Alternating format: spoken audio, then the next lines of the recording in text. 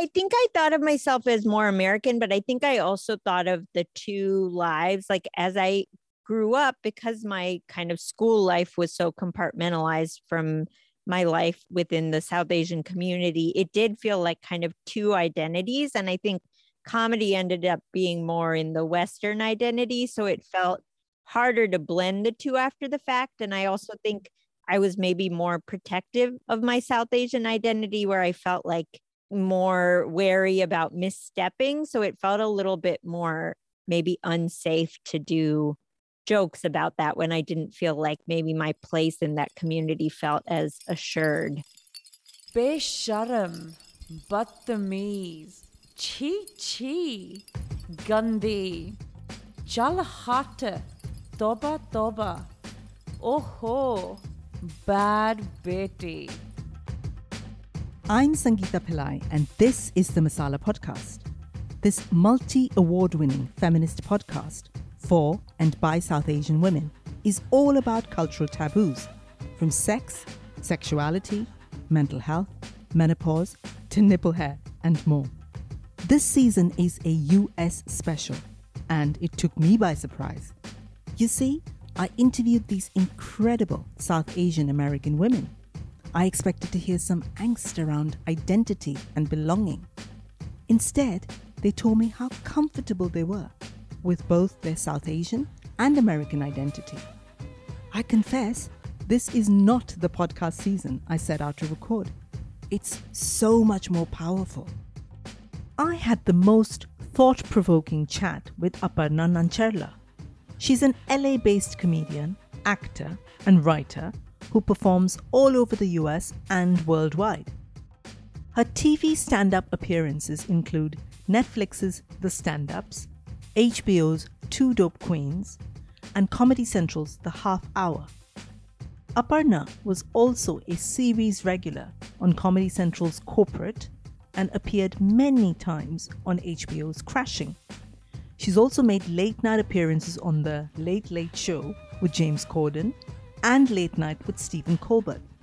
Aparna's got a book of personal essays coming out called Unreliable Narrator, which I'm really looking forward to reading because I love Aparna's gentle style of comedy.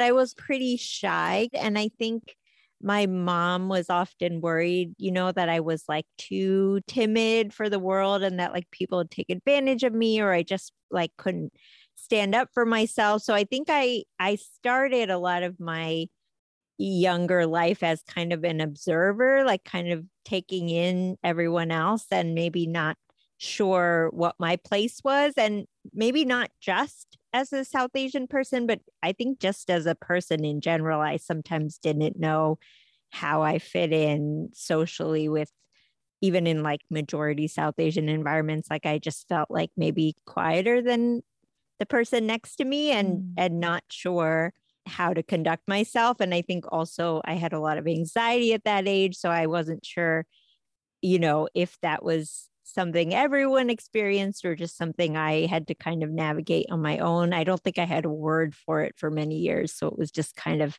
informing a lot of that early childhood. And yeah. Did you have any friends? Did you have many friends in the school that you were in or the neighborhood that you lived in? Yeah, like my sibling and I definitely were friends with like the neighborhood kids. And then I had friends in school, but I think it was very kind of compartmentalized where maybe I wouldn't see my school friends outside of that environment. And like I would see neighborhood friends in the neighborhood, but it wasn't, I think socializing outside the family wasn't necessarily like a priority or like something my parents were seeking out, other than maybe like cultural events or like community events that were more South Asian focused. I realized that growing up in India meant that I was always part of South Asian culture and communities. It's only now, when I live in the West, that I realize I didn't need to question my cultural identity like a lot of folks who grew up outside the homeland, so to speak. Being brown and Indian, like everyone else on the street, meant I could take my Indianness for granted. I ate mostly the same Indian food like all my neighbors. Except maybe we made a lot more fish curries from Kerala. I wore the same sort of clothes as my other little friends, usually midi dresses in crumpled printed cotton or pinafores in bleached white. Our skin turned the exact same shade of burnt brown from playing outside in the sun. Of course, as I grew up, I questioned a lot of things as a young woman. But my Indianness wasn't one of them. And for that, I am grateful. So let's talk about comedy. When was the first time you found comedy or comedy found you? Yeah, I think I was always attracted to kind of silliness and goofiness. And my mom definitely has a playfulness about her that I think, sometimes she would go into that gear and then sometimes she would be more serious. But I think it was always like, it felt like something was lighter or more possible when we were in that kind of sillier, goofier mode. And I think I observed like, class clowns and like people who were more immediately like funny in their environment. And I was kind of like, I want to do something like that, but I didn't know what my own entry point into it would be. And then so I sort of just started taking in more comedy as I got older. And, this was before YouTube and like the internet. So there wasn't quite the accessibility that there is now of, having a career or pursuing something in that field. So I think the first time I tried it, my friend and I went to like a stand-up comedy open mic over the summer when I was home from college. And I think he was definitely interested in stand-up and he was like, I think I'm going to try it. So we both kind of made a promise to each other that we'd both try it one time before the summer was up. And so I think that was the first time I ever went up, was maybe on my 20th birthday, I believe it was. But I think it helped to have kind of that agreement with someone else, because otherwise I think I would have maybe talked myself out of it. And I just, prepared some basic material about like what my life was like around then. And I was living at home with my parents and just had some summer jobs. So I just kind of did some jokes around that. And it went better than I thought. Like I thought it was just going to go horribly. And then I would be like, well, I tried that and now I'm moving on. But it went well enough that I think I was like, oh my gosh, like maybe this is something that I could keep exploring and like see where it goes. But after that, I actually I tried it maybe like a handful of times in college, like just at student events, but I really didn't start pursuing it until after I graduated and moved back home. So it was kind of like I tried it and then essentially took 4 years to be like, well, maybe let's try it again. What was the reaction of the family? Did you ever have a conversation saying, Mom, Dad, I'm going to be a comedian?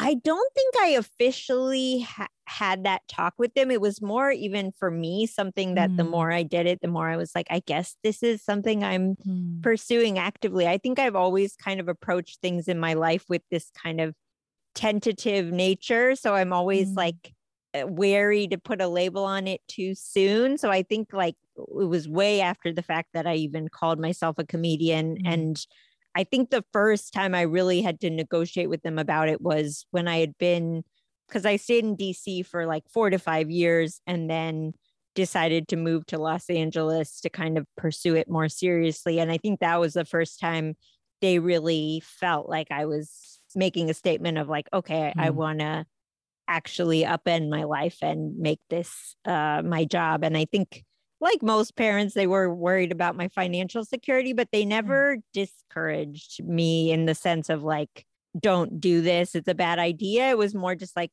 but also, why don't you go to grad school while you do this? And I was like, I don't think that's what I want to do. And yeah, for whatever reason, they've been very open-minded about, I think, my choices.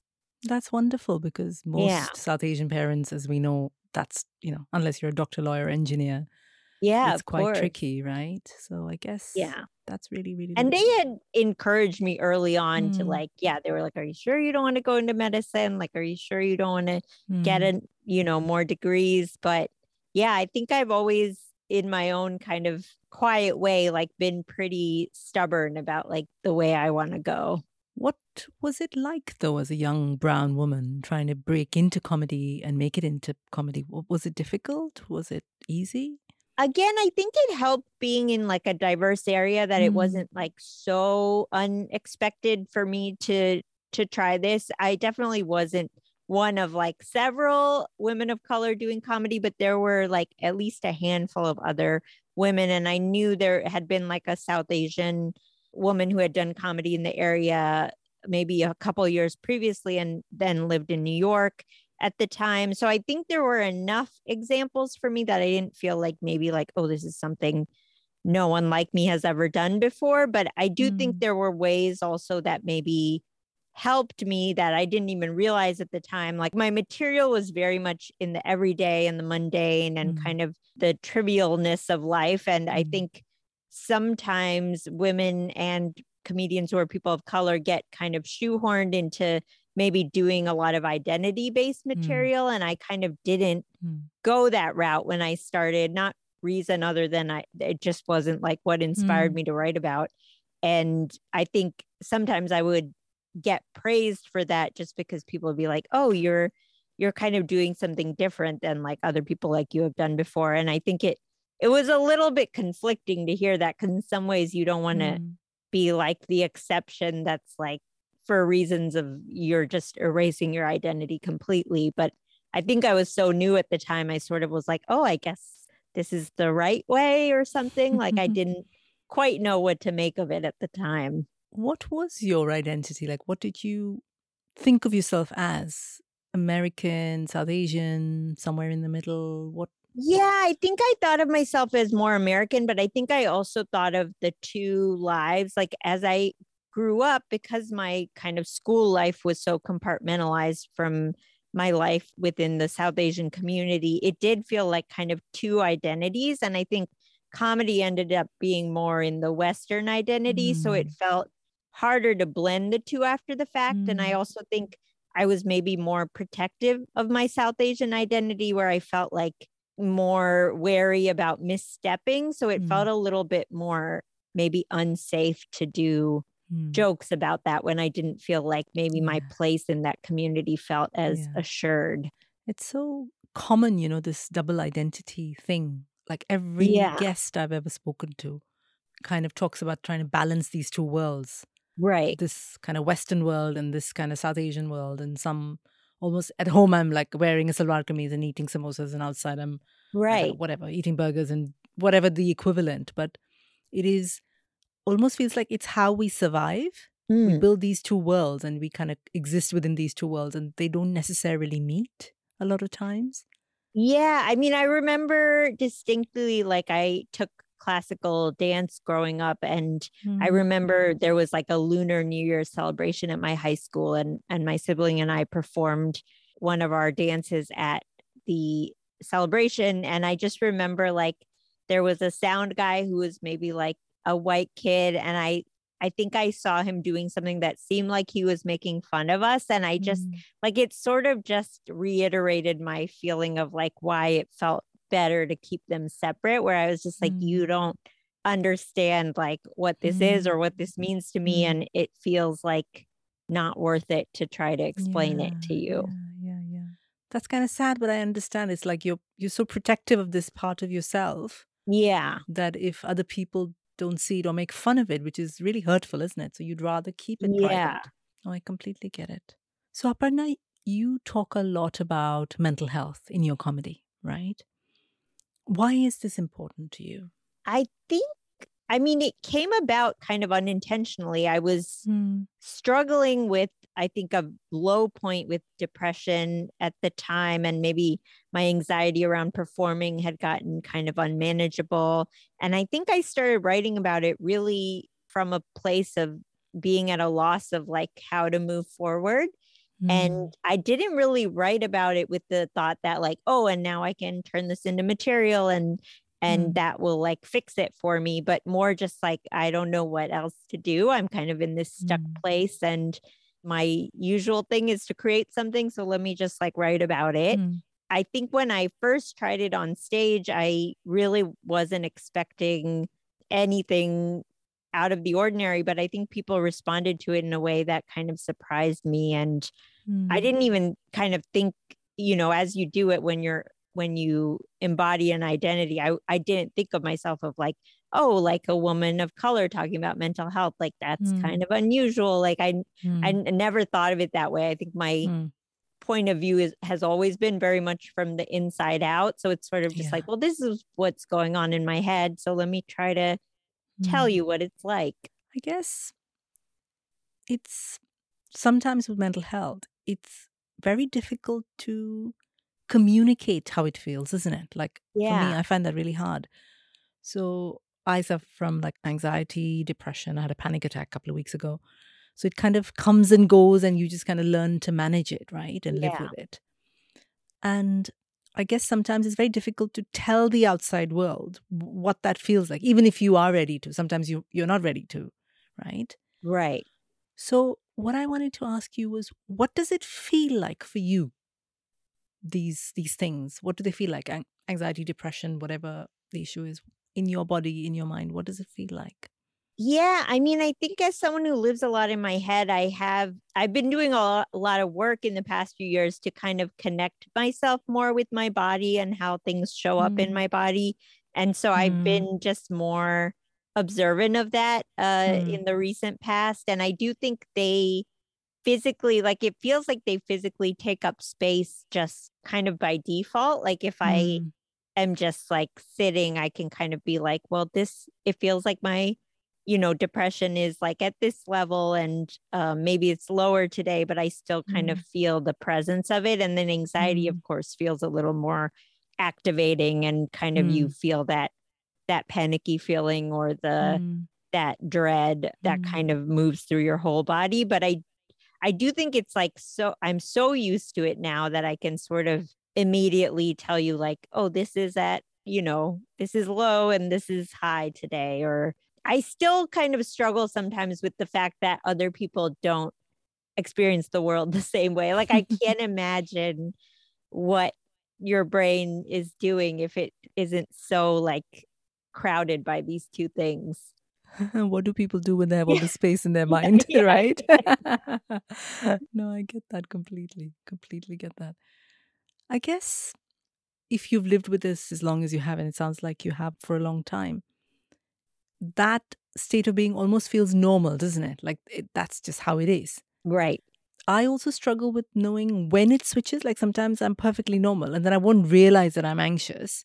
Right. And then like a couple of days down the line, oh shit, I started to feel anxious 2 days ago and my brain didn't clock it, Yeah. And then it just catches you and you're like, oh my God, how am I feeling like this? It's awful. Oh Right. yeah, it's the old beast, like, okay. Yeah. That's the thing I've come to learn, just how cyclical it is. And that I think kind of helps with the lower periods now, like knowing that, okay, this is temporary. I don't know exactly how long it's going to last this time, but I've kind of come through this cycle before. Like for me, I've developed sort of in the past few years also PMDD, which is just like worsening depression, anxiety around my period. So it's like, well, at least that gives it a little more of a schedule, but yes. but besides that, it still tends to fluctuate. But it is kind of funny to be like, okay, this week maybe don't schedule a lot. So weird, isn't it? It's still such a taboo to talk about depression and anxiety in the world, right? Yeah. Whether it's the US, the UK, whatever, we are starting to have these conversations, but it's still not commonplace. Like I always say this, if I broke my leg, I tell someone, hey, look, my leg's broken. Yeah. And it's not a big deal, right? It still feels, I still hesitate to say, oh, I'm having a really bad day, I'm really anxious, or I had a panic attack or whatever. There's still that kind of, oh, we don't really say this in public. That's what I found really interesting, is just that it has, as you're saying, entered the cultural conversation a lot more. Like definitely I see like Gen Z talking very openly about their mental health and kind of even having a shorthand for a lot of therapy language. But I feel like even in talking about mental health in my work, I feel like there's a distance between like me talking about it in a sort of polished and like funny way versus like the actual experience of it is so much different and so much messier and so much maybe more frustrating to deal with if you're friends with someone with anxiety, where it's like they maybe cancel at the last minute or for whatever reason they're kind of at the whim of their own brain. And I feel like that aspect of it hasn't really been, I guess the conversation is maybe not at the full level of nuance that it could be. I guess part of it is it's not that long ago that people were locked up, right? Mm-hmm. And particularly women, like there's so much history about like hysteria. Yeah. If you can't understand why this woman's behaving like this, say, I don't know, 80 years ago, 100 years ago, you just lock her up. And I guess somewhere in our bodies or our psyche, we still carry that, I'm sure. Yeah. And I wonder if that's part of the hesitation. Saying, well, I can't really say this because what are people going to think of me? Or where am I going to end up?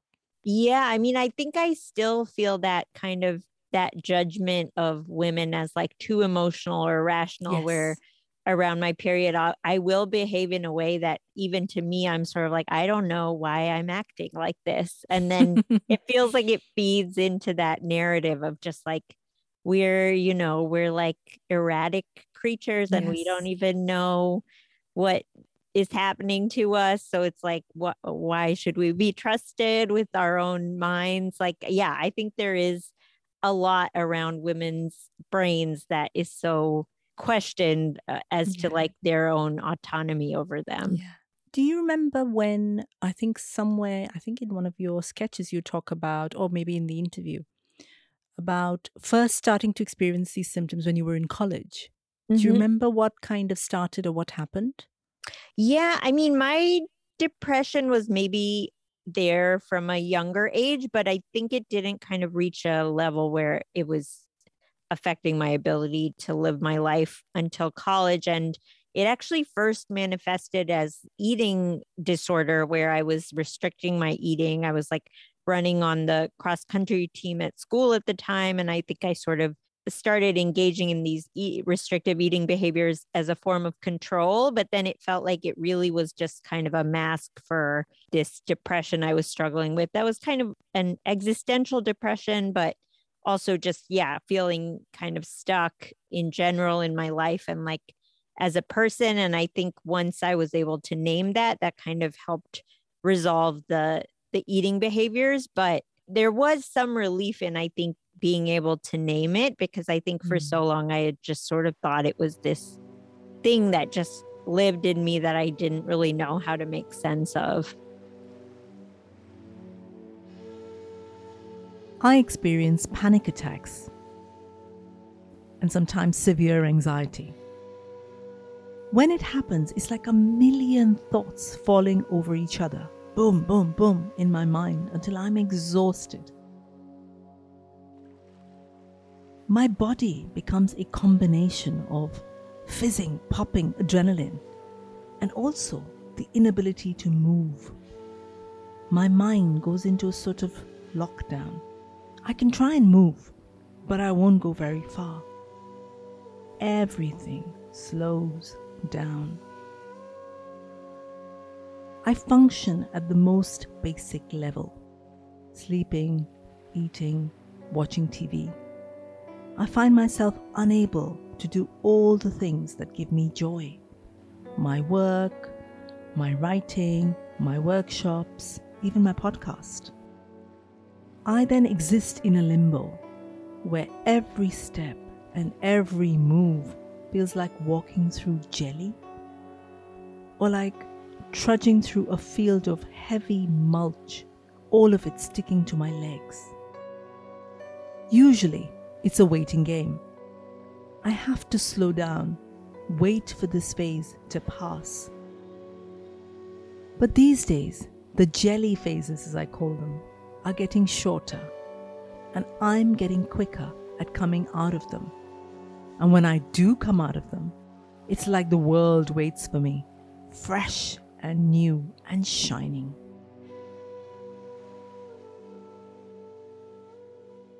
I guess the other aspect of it is, in our culture, in South Asian culture, we just don't talk about mental health.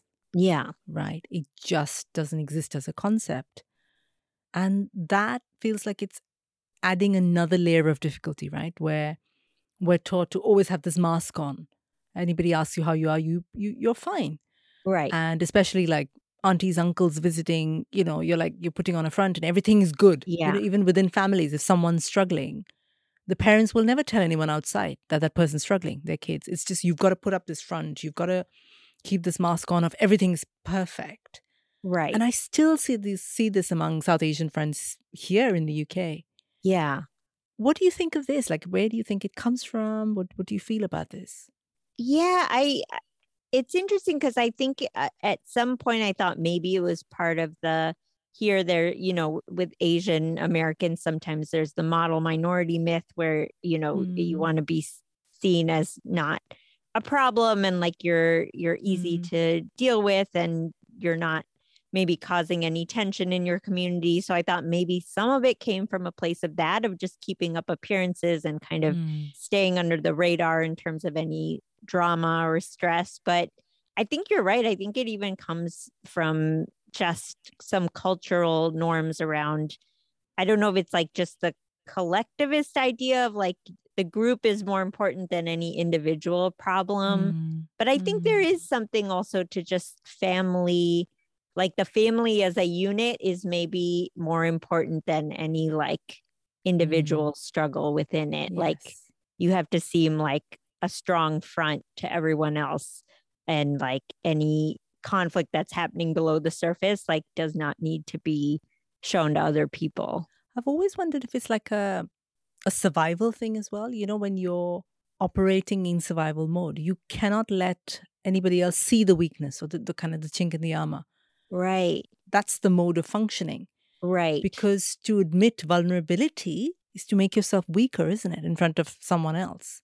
Yeah. No, that's a great way of looking at it. Because I know, like, especially in my family, like my mom also struggles with anxiety and depression. I think has been more open about her own mental health journey.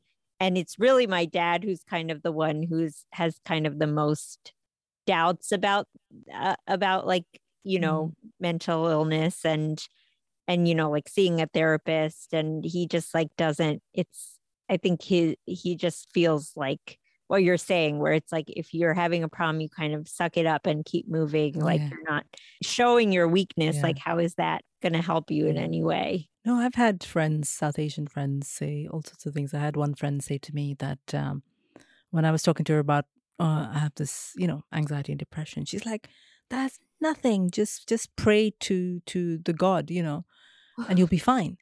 And I'm like, well, if it were that easy, I would be in the temple every day, right? Right. I know.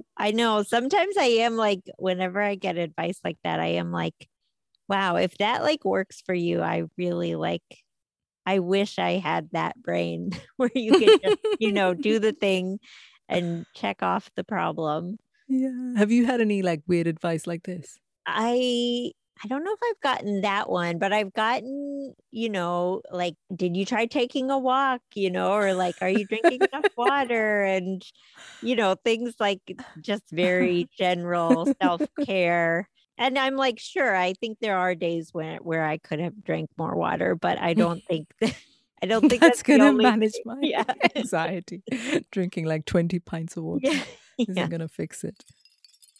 Hey, I wanted to pause this episode for a minute to share something that I'm really excited about. Podcasting changed my life.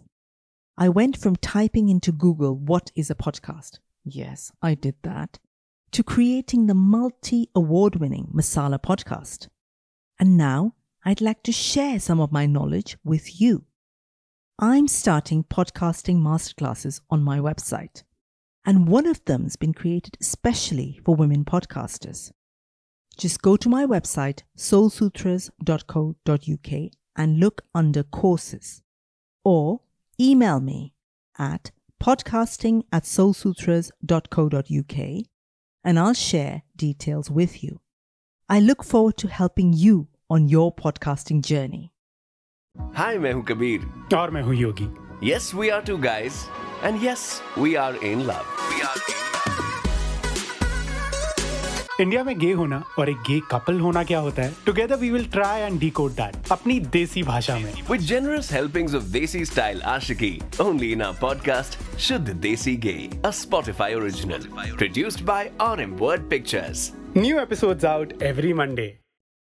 I was watching the documentary this morning, Laughing Matters, which is all about comedy and mental health, comedians and mental health, and features amazing comedians like Sarah Silverman, Rachel Bloom, and of course you. And I loved it. And I thought it was so real and also so uplifting. Yeah. It talks about like quite dark, it's depression and, comedy and how comedians are and how they deal with it. But ultimately, it was absolutely uplifting. How did you get involved in it?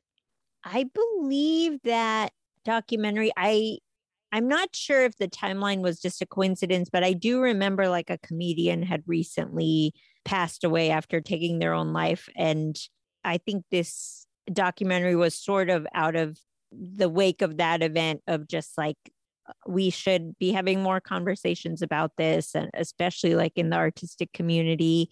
And so I think I was brought in that way. Just, they had been familiar with some of the material I had done around my own anxiety and depression. But I do think, I'm always happy to kind of help shed a light on these things. Cause I think for me at this point, I'm like very open in talking about it. And I want everyone to be able to have that freedom.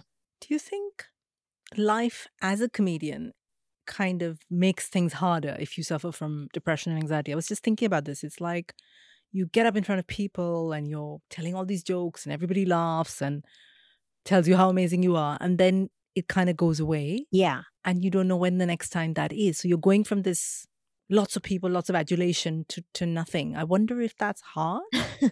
Yeah, I mean, it's the worst career choice for my like, without question. I'm like, what is the most stressful environment to put someone with anxiety and depression in?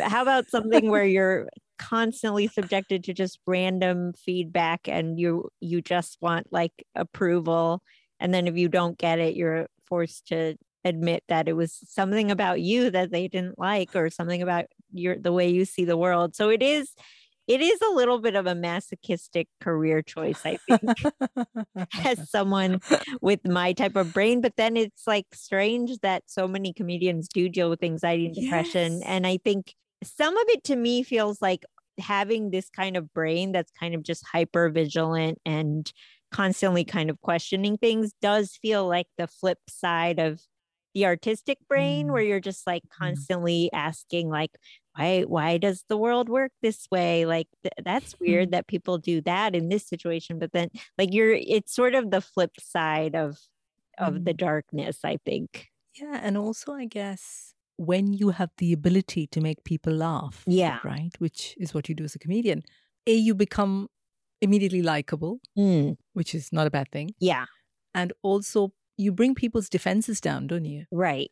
And I'm sure that helps if your kind of brain is that way wired. You're like constantly worrying or constantly kind of thinking about things or overthinking it. Right. Then this is what comedy does. So I can absolutely see why so many comedians who might have these issues have become comedians. Yeah. Totally makes sense. Totally. And I think also for me, I still have a lot of social anxiety, and it feels kind of more manageable to be like, here are my prepared thoughts in a very like controlled, scheduled environment. And then afterwards I can retreat, like it feels more like I have more autonomy over that than like a conversation at a party or something. Yeah. Because you're managing it. Yeah. True. I get that.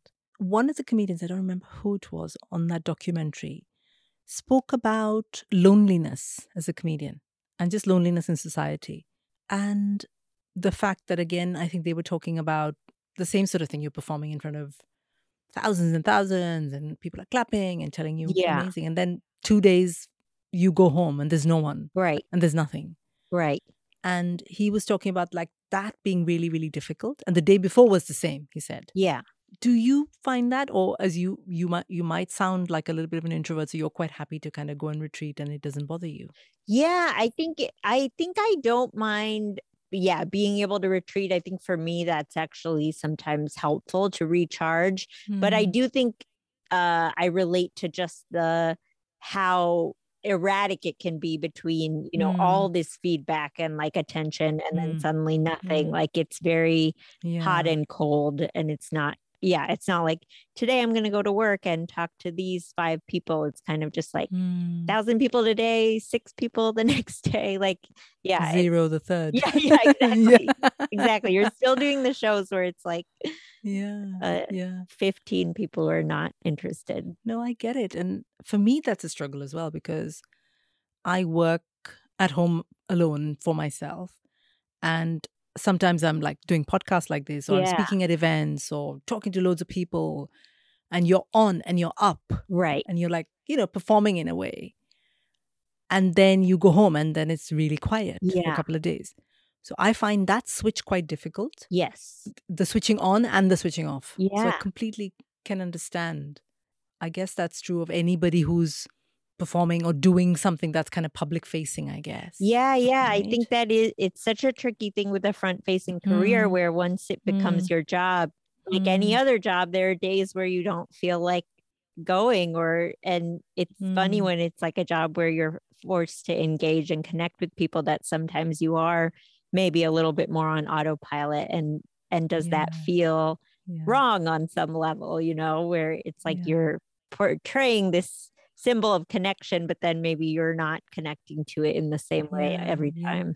Yeah. And then you feel a sense of like, oh my God, I should really feel more connected. So I feel quite guilty. Right. And then I'm adding another layer on top of it. Because I think I constantly am also like, what a lucky career you have to get to do this at all. So yeah, to not wake up every day just being so thankful and ready to go, sometimes feels very guilt inducing or shame like, hey, I'm not feeling on top of the world today. Shit, I really should, because I'm so lucky to do the thing I'm doing. Right. No, I completely get that. So I'm going to quote something that Rainn Wilson said on the documentary that it really resonated with me. He said, we all have these kind of fucked up things that happen to us. We can get through it and transform it and use it. And I loved that, because I feel like with a lot of creative people, comedians, writers, artists of any kind, it's actually the darkness, the anxiety, the kind of trauma that transforms into something beautiful. Yeah. And I don't mean we all have to be like tortured artists to create art, but art always comes, good art, I genuinely believe, comes from trauma and angst and pain. Do you feel this as well? Yeah, it's kind of fascinating to see it play out in comedy at the moment, because I think there is, a wave of comedy that's very confessional and maybe even towing the line between, drama and comedy, where there are one-person shows where, they start out lighter and then it takes it to a much more serious place, or maybe the whole thing is like a little bit more somber than the usual comedy special. And it is interesting just to see the way people react, where some people say, oh, well, that's not a comedy special. Like a comedy special is just jokes. And to me, I'm kind of like, well, I think that limits it as an art form to say it can only look this one way. But I also understand the perspective of people who are like, I don't want to just, regurgitate my trauma for the stage. Like I go to the stage to forget about my trauma. So I think it can go either way. It's just giving people the freedom to say, like, take your pain and make it whatever you want it to be, but it doesn't have to look one way. Yeah. I think you said that as well on the same documentary, that comedy is a way to transform your darkest thoughts into a form that gives them a little less power. Yeah. And I thought that was really beautiful. Yeah. I mean, for me, some days it's kind of like, I'm like, in talking about these things, did I actually give them more real estate in my brain? I don't think that, but I think, anytime you turn your life into art or like part of your work, it is like, are you giving it more credence, or are you like, adding it to people's idea about you? And what does that do to your sense of self? Like, I think I'm constantly wrestling with those kinds of questions. I also think something you said earlier about, when you think about the rest of the world and you're like, oh my God, what do you do with a brain that isn't kind of taken over by anxiety? How is it that the rest of the world, isn't like this?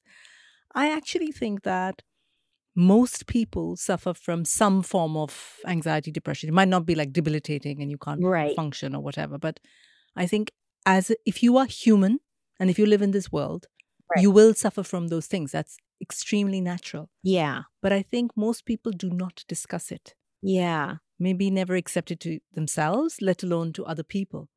I just think comedians or artists or writers are just a little bit more open about suffering than other people are, I think. Yeah, I think so. And along those lines, I think there is a sort of status quo way of being in society. Like it might differ a little between, like India or the UK or the US, but I think there is like we were talking about earlier, just this idea of like the world is hard for everyone and you get through it and you don't need to like air your pain for everyone because everyone's in some kind of pain. But yeah, I just think, I don't know, this idea that you never show it to anyone. Like I don't know if that's like a capitalist thing where it's sort of like just keep moving forward, just keep producing, or just like, yeah, kind of social keeping up appearances thing. But it does feel like there's some sort of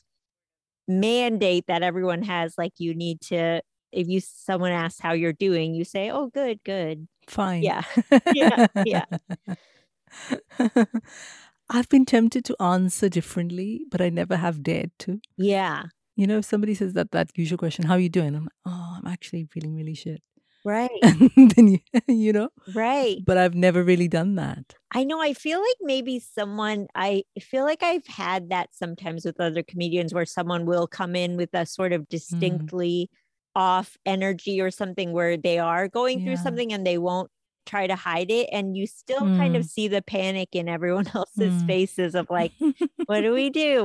Why did they break the code? Like, what's going on? And I also thought it was interesting during the pandemic where there sort of became a shorthand where everyone's like, how are you doing? And you don't have to say good because obviously we're all really sad. But even that became a sort of like pat way of handling all of it, Yes. I'm not sure if is it a capitalist thing, I think, to deny that? Or is it, I'm thinking of like India, in growing up in India, living in India. It wasn't even a concept. Like nobody I knew discussed mental health issues. Like even during some of the hardest times in my life, like during my mum's death, and I was just in a really bad place. There was no room to talk about it. There were no words. There was no language. Right. It's just completely not included. So much so that an Indian friend once said to me that Indians don't get mental health issues. We just don't. I'm like, okay. Yeah, I think that level of just like refusal to engage is like, like denial can be a powerful thing. Like I think some people really, I even think my dad on some level is just like, I don't believe in depression. Like I don't know what that is. But yeah, I think the brain is a powerful thing. And yeah, like you're saying, I think people are wrestling with these things, but you can sometimes convince yourself, you're not, if you really don't want to have to excavate any of those layers. Or they'll say stuff like, oh, I just like to keep busy. Every time I start to feel something, I'll just keep busy. Yeah. And we know that that's a classic kind of denial thing, isn't it? It's like, okay, let me just get really, really busy so I don't have to feel this feeling that's extremely uncomfortable. Yeah. Right? But then it's like then they can't ever stop. Like, yes. Yeah. And again, look, I always think this thing about the way we see people who are busy and together and have it together, let's put quote unquote. And then on the other side, there's people who suffer from anxiety and depression and haven't got it together. I'm doing air quotes. It's a podcast, but where one is perceived as, oh my God, there's something wrong with them. And the other lot are perceived as good functioning human beings. Yeah. I mean, and actually that's not true. Right. And I'll notice that impulse even in myself where I'll be like, Oh, well, at least she's the productive kind of depressive where she still wrote a book while she was like, yeah, maybe she had a hard time, but she has a book and I had a hard time and I have no book. Like there's still that weird competitiveness. And that maybe probably is a Yes. capitalist impulse Yeah. to be like, well, what did you Yes. produce from your pain? Yes, so true. It wasn't enough that I just lay in bed and just watched shitty movies for a week. Like, what did I do with it? Right, How did I channel my pain into this beautiful creative product? right, right. Right? And I think That's hilarious. I think like the real messiness of mental illness is like there isn't always like a nice, shiny Yeah. product at the end of it. Yeah. Or a nice Instagram quote you can put on Right, it and make yourself feel better, right? right. It doesn't exist. What's it been for other people who kind of respond to this comedy that you do, specifically around mental health or any of the other stuff? Have other people come up to you and said how it has it helped them in any way? Yeah, I'll still get messages from people who will just be like, I listened to your album or like I watched your special where you talked about this and it made me feel like less alone. And yeah, it means so much to me because I think I kind of assume now there's so much content and there's so many people freely Mm. talking about everything that to kind of still reach out and connect with someone, like it feels very kind of humbling to know Mm. that you can still have that impact on someone just by sharing your own experience. Mm. Absolutely. And I guess when someone sees you're a successful comedian, you're on these amazing shows, and you're still sitting there talking about, I feel like this, or this, I couldn't get out of bed, or whatever it might be. I guess it normalizes it for a lot of people that otherwise wouldn't think of it as normal, Yeah. And we don't see many brown women saying these things. I don't know many who kind of openly talk about it because I still believe like in our culture, it's perceived as a weakness somewhere. Yeah. I'm sure it helps a lot of people. Yeah. I mean, I think I notice now just like in doing shows, like local comedy shows, I have noticed like a lot more young South Asian women who are pretty openly talking about, yeah, like their mental illness or their sexuality. And so I am kind of Mm. excited to see that the next generation maybe is kind of Mm. further ahead in a lot of that. Mm. And that is Mm. very different from when I started. So that's kind of cool to see the needle moving in that way. Yeah, and I'm sure you've helped it move a little bit. I am No, sure of that. it's a very mixed message when someone's like, I've been watching you since middle school and I'm so inspired. You're like, thank you, but also, ouch. What have you got coming up, Aparna, in terms of work and shows and? Yeah, funnily enough, I mentioned writing a book. I have a book coming out. It took me a very long Ooh. time to write, but it's a book of essays, and the overarching theme is imposter syndrome and how I've sort of wrestled with it in pretty much every area of my life. Mm. Yeah, so that is coming out in September. Fantastic. What's it called? It's called Unreliable Narrator. I like that. What would you say? Say Aparna, 5 years old, was sitting here with us today, Mhm. right? What would you say to her? I think I would say that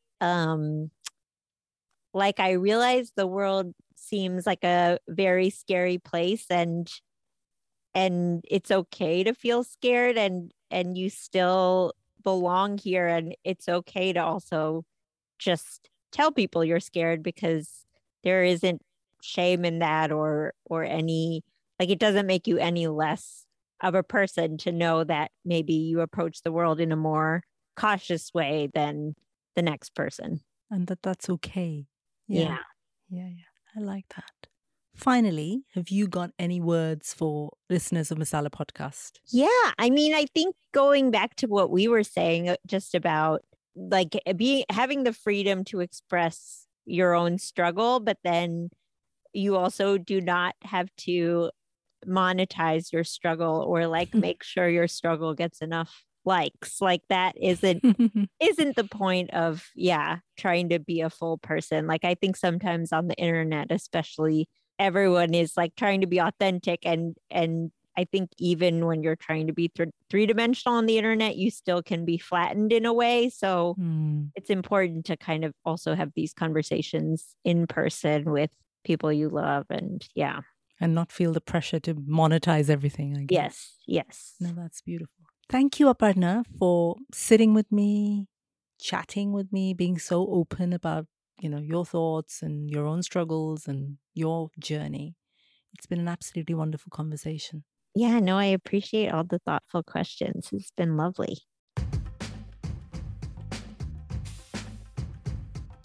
Thank you for listening to Masala Podcast. Masala Podcast is part of my platform Soul Sutras, dedicated to celebrating and supporting South Asian women. This is a space for all of us bad betis who don't do as we're told. This is where we get to celebrate our culture our way and be exactly who we want to be. I'd love to hear from you. Get in touch via email at soulsutras.co.uk or my website soulsutras.co.uk. I'm also on Instagram and Twitter. Just look for Soul Sutras. Masala Podcast was created and presented by me, Sangeeta Pillai, produced by Anushka Tate, opening music by Sunny Robertson. Besharam, Badtameez, Gandhi, Hi, Bad Beti. I wanted to share another show that I love called Miha Podcast. It's an award-winning podcast about the stories of daughters of immigrants from all over the world. The podcast features immigration stories of different families and how immigration changes lives. Their new season, Miha on the Mic, is great. I was on one of their episodes and I really enjoyed it. If you'd like to listen to Miha Podcast, it's available on all podcasting platforms.